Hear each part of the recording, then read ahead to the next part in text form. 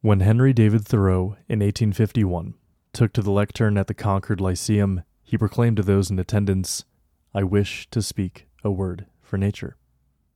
The speech that followed was written in response to, and in the context of, the rapidly growing materialist, consumerist, and utilitarian culture reveling in the exploitation and abhorrence of wilderness, to an audience stocked with civilization's most fervent champions. With the conclusion of his speech, he declared, "In wildness is the preservation of the world." And with these words, Thoreau marked a turning point in American thought away from superficial talk of nature derived from Romanticism and excess, and towards a more meaningful, sincere understanding of wilderness. In much of the same spirit, I wish to speak a word for music, for in music is the preservation of the human spirit. And much like Thoreau, when I say this in academic settings, I often find myself speaking to the countless critics and opponents of music which dominate our musicological discourse. To explain, allow me to speak plainly on behalf of the students, colleagues, and mentors I have had the pleasure of working with and learning from over the years, that music academia has a disenchanted, even defeated demeanor in how we talk about music, where most of the discourse leans towards critique rather than celebration of this elemental human practice. And I've heard every argument for why this is from the side of scientism or logic, as people like to call it, and I'm still not convinced. And I think it is a disservice towards this art that we all claim to love, to be so scared to acknowledge and revere its ineffable power to move people, communities, nations, and then civilizations. From a personal place, as someone who has had a prominent ecomusicologist chuckle at the thought that music's aesthetic value has any part to play in environmental activism, or who has had a college friend drop from musicology after being told this field is not a place for talking about music that you like, or had a very experienced musicologist lament to me the sorry, disenchanted state of music academia he's witnessed take place over the course of his long career, and just so many more. I feel compelled to speak on behalf of those, like me, who want, or need, a more meaningful musicology. To be sure, critique has its place and is surely necessary for a holistic approach to any field, but the balance has swung much too far in favor of negativity and critique in recent decades. Much like Thoreau, but without personal delusions of grandeur, I assure you, I simply wish to lend my voice to a larger academic and even societal turn towards all things wild, wonderful, and indescribable, in the face of manifold existential and environmental threats we face today. And in doing so, know that I will stumble. Learning and growing are an active process, after all. But I would rather stumble on my way towards something real than float along on a stream of docile complacency. Some musicologists who come here out of morbid curiosity may write me off as a clown, or on a lighter note, some may even listen and go, he's from Colorado, that makes sense. But if there's anything I've learned from my near decade in music academia, it's that nothing meaningful is agreeable to everyone. And not to mention, only listening to people you 100% agree with is not a great way to navigate through scholarship or even life, a trend I've noticed in recent years. Further, the most elementary study of history shows that casting anyone as a clown merely does not preclude them from standing on the right side of history in the long run. So in this, I welcome discomfort, I welcome disagreement, but above all, I welcome conversation, for that is what I hope to cultivate here on Dirty Musicology. And these are but a few of the reasons this way of musicology is going to be dirty, with other reasons subtle or overt showing themselves as the podcast goes on. And lastly, I do not speak with authority here, only passion, and a hope for doing my part in building the better future I know we can all have through the medium I know best, music. And that is why a part of this podcast will include interviews and conversations with people in the fields of musicology, philosophy, ecology, and of course, musicians themselves, much wiser and knowledgeable in these matters than I am. But along the way, I will offer my own thoughts and ideas as well, all in the hope that I am stumbling towards something meaningful to me, and ideally to others too. And so, without further ado, I would like to speak a word for music, and how it exerts power over us in ways that subvert our very epistemologies, our systems of understanding the world around us, and make a case for a sincere academic confronting of music's ineffable power to enrapture those who listen, and especially those who create, in the context of environmentalism. Before I return to Thoreau and other philosophers who have largely been dismissed, I want to begin with the scope of the problem that the Ecomusicologist is working against today in music academia. Simply put, it is the cult of Aristotelian logic.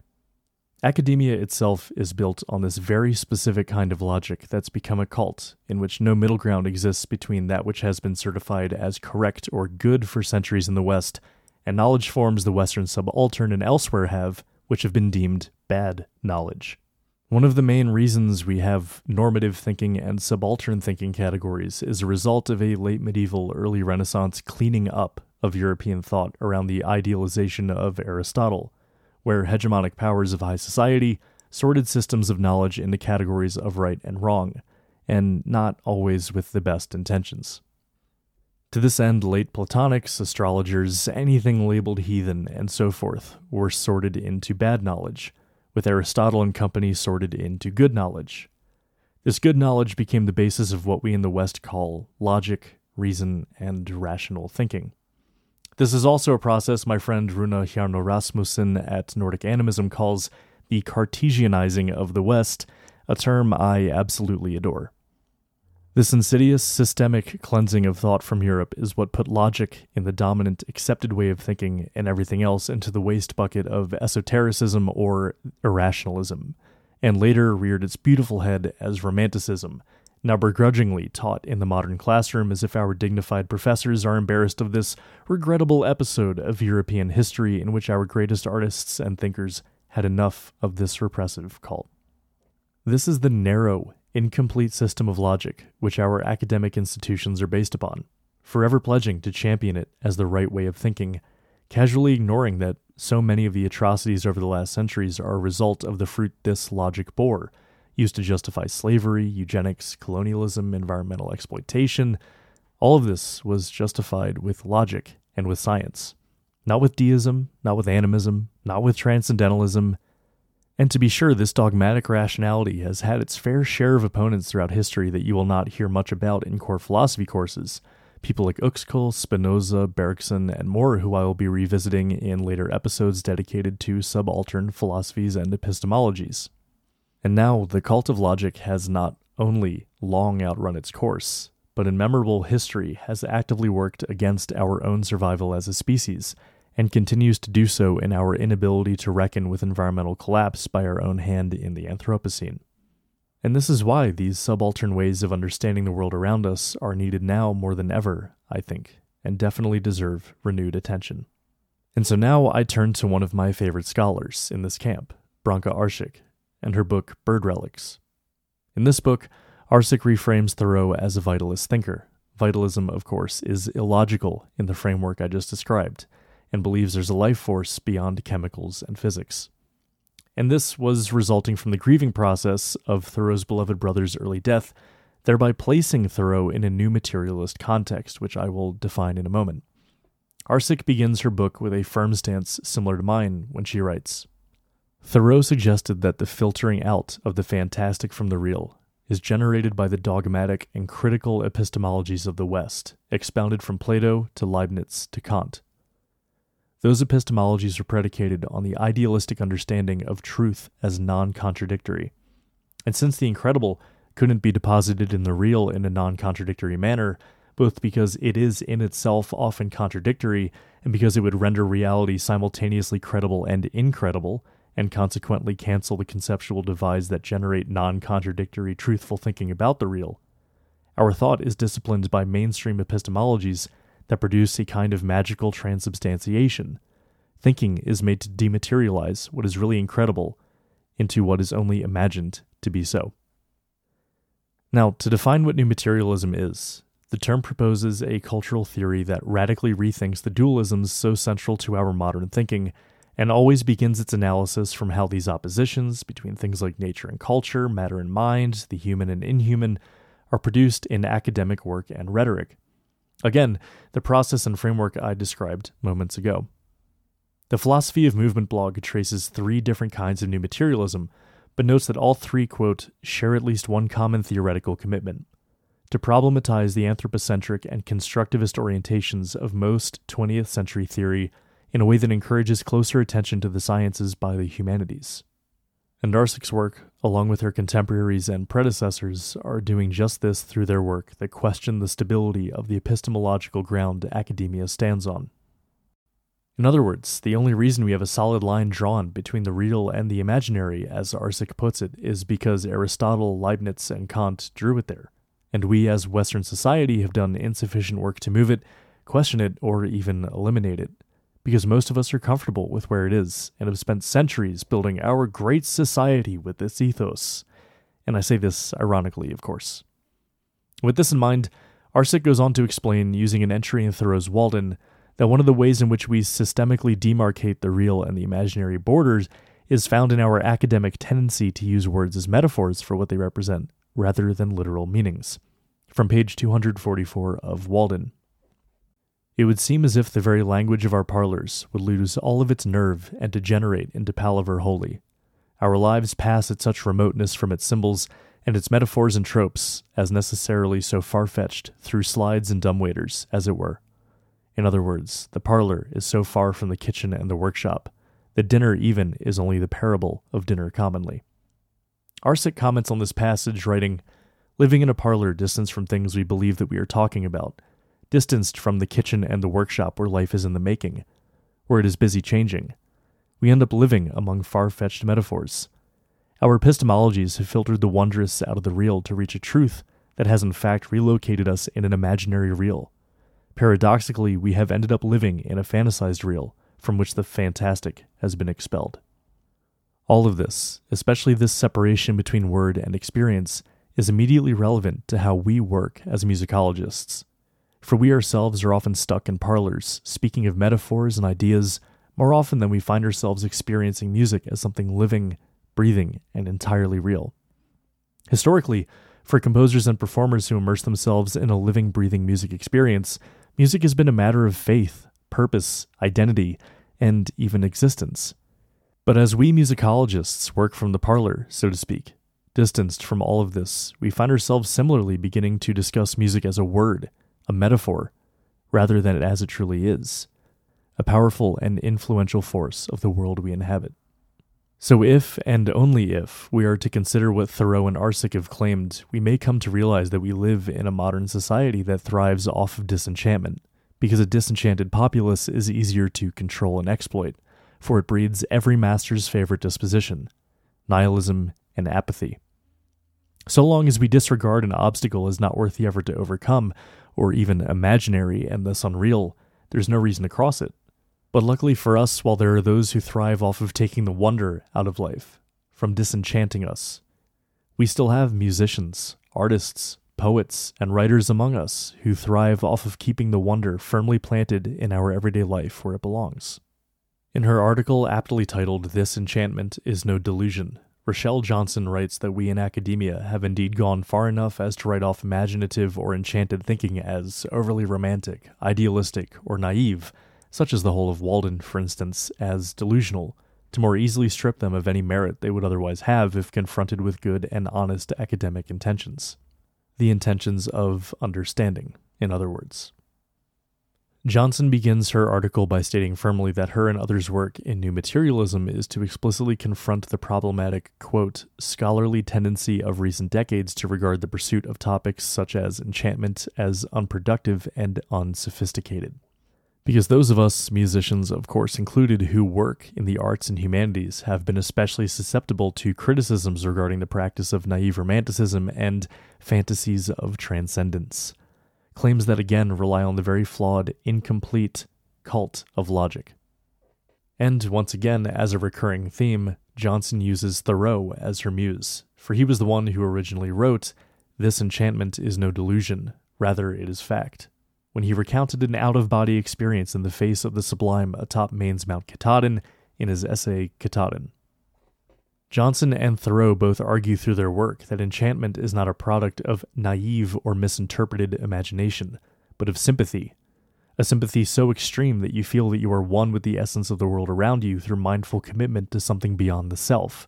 In other words, when one removes the human from the center of our understanding, and rather places it in equilibrium with what is around it, as Walt Whitman would explore and advocate for throughout Leaves of Grass. In her article, Johnson goes on to explain that enchantment is a plausible bodily response to total consciousness of inter and intra-relations of all life forms around oneself. She comes to call this interconnectedness spirit, and finds that the spirit must be understood as the vital force connecting the corporeal human body, the body's material surroundings, and the realm of intellect, of thought, and imagination. The most relevant part of this article relating to ecomusicology is when she states, "These findings in new materialism force scholars to accept as agentic matter the many ways in which human beings experience their material intra-activity, in manners sensory, emotional, spiritual, and even transcendent. The stuff of music." She goes on to say, rather than dismissing such forms of the agentic intra-activity of matter as naive, hopelessly romantic, or completely culturally constructed, we would benefit from exploring them as products of complex agential materiality, including the matter of culture. And to make all this more urgent than a simple philosophical debate, in her essay Indigenous Place Thought and Agency Amongst Humans and Non-Humans, or First Woman and Sky Woman Go on a European World Tour, Indigenous writer of the Mohawk tribe's Bear Clan, Vanessa Watts, writes how this epistemological-ontological divide, unique to modern Western thought, what I've been calling the cult of logic, is more insidious than it seems when one considers how this dogmatic rationality excludes ethnic and cultural outsiders. In other words, this cult of logic, which holds all of us back, is not only misguided, but carries damaging implications as well, including the way this strict divide between real and imaginary displaces and excludes indigenous ways of thinking and being. Watts explains the indigenous concept of place thought, which is the non-distinctive space where place and thought were never separated because they never could or can be separated. Place thought is based upon the premise that land is alive and thinking, and that humans and non-humans derive agency through the extensions of these thoughts. She reinforces that the cult of logic creates a system in which her indigenous religion and beliefs cannot exist as real, and only as imaginary, as exemplified in the fact that we often call such stories myth, as we often do with pre-modern belief systems all over the globe from Norway to Japan. Again, bringing to mind Thoreau's Parable of Dinner, and Arsik's position that words have been used to both subtly and overtly demarcate the real from the imaginary. One of the many salient points of indigenous place thought is that it encourages communication in symbiosis with the land we inhabit, whereas the cult of logic creates an exclusionary relationship with nature in which only humans have agency. Watts goes on to write, "The man-made distinction between what and how and why, imaginary and real, is not an innocent one. If we lay this framing atop of nature, humankind is elevated outside or above the natural world. The reasoning being that perception is a gift or trait bestowed to the human mind, and most certainly not possessed by something like a stone or a river. A river may act, i.e. flow, but does it perceive or contemplate this? An Anishinaabe perspective would respond in the affirmative. As we can see from the process of colonization and the imposition of the epistemology-ontology frame, our communication and obligations with other beings of creation is continuously interrupted." The immediate relevance of this single case study among many lies in the fact that it doesn't only give indigenous peoples a way out of precarious epistemological situations, this illogical divide between the imaginary and real offered by the cult of logic. For Watts goes on to explain, "These types of historical indigenous events, what we would previously call myths, are increasingly becoming not only accepted by Western frameworks of understanding, but sought after in terms of non-oppressive and provocative or interesting interfaces of accessing the real. This traces indigenous peoples not only as epistemologically distinct, but is also a gateway for non-indigenous thinkers to reimagine their world." As musicologists, musicians, lovers of music alike, I believe we should seize this opportunity presented by Thoreau, Arsik, Bennett, Watts, and so many more working in new materialism to reimagine our world, that of music, in a way that we are not only uncomfortable with at first, but in a way that inspires us and future generations to believe in the power of our art in a meaningful way. Not through critique, not through deconstruction, not through skepticism, but through the belief that there is a power in the materiality of music that is greater than ourselves, and the understanding that logic is not some celestially derived gift of objectivity, but is a carefully constructed system of thought to validate those in power. Music deserves better, and we deserve better. Thank you for listening.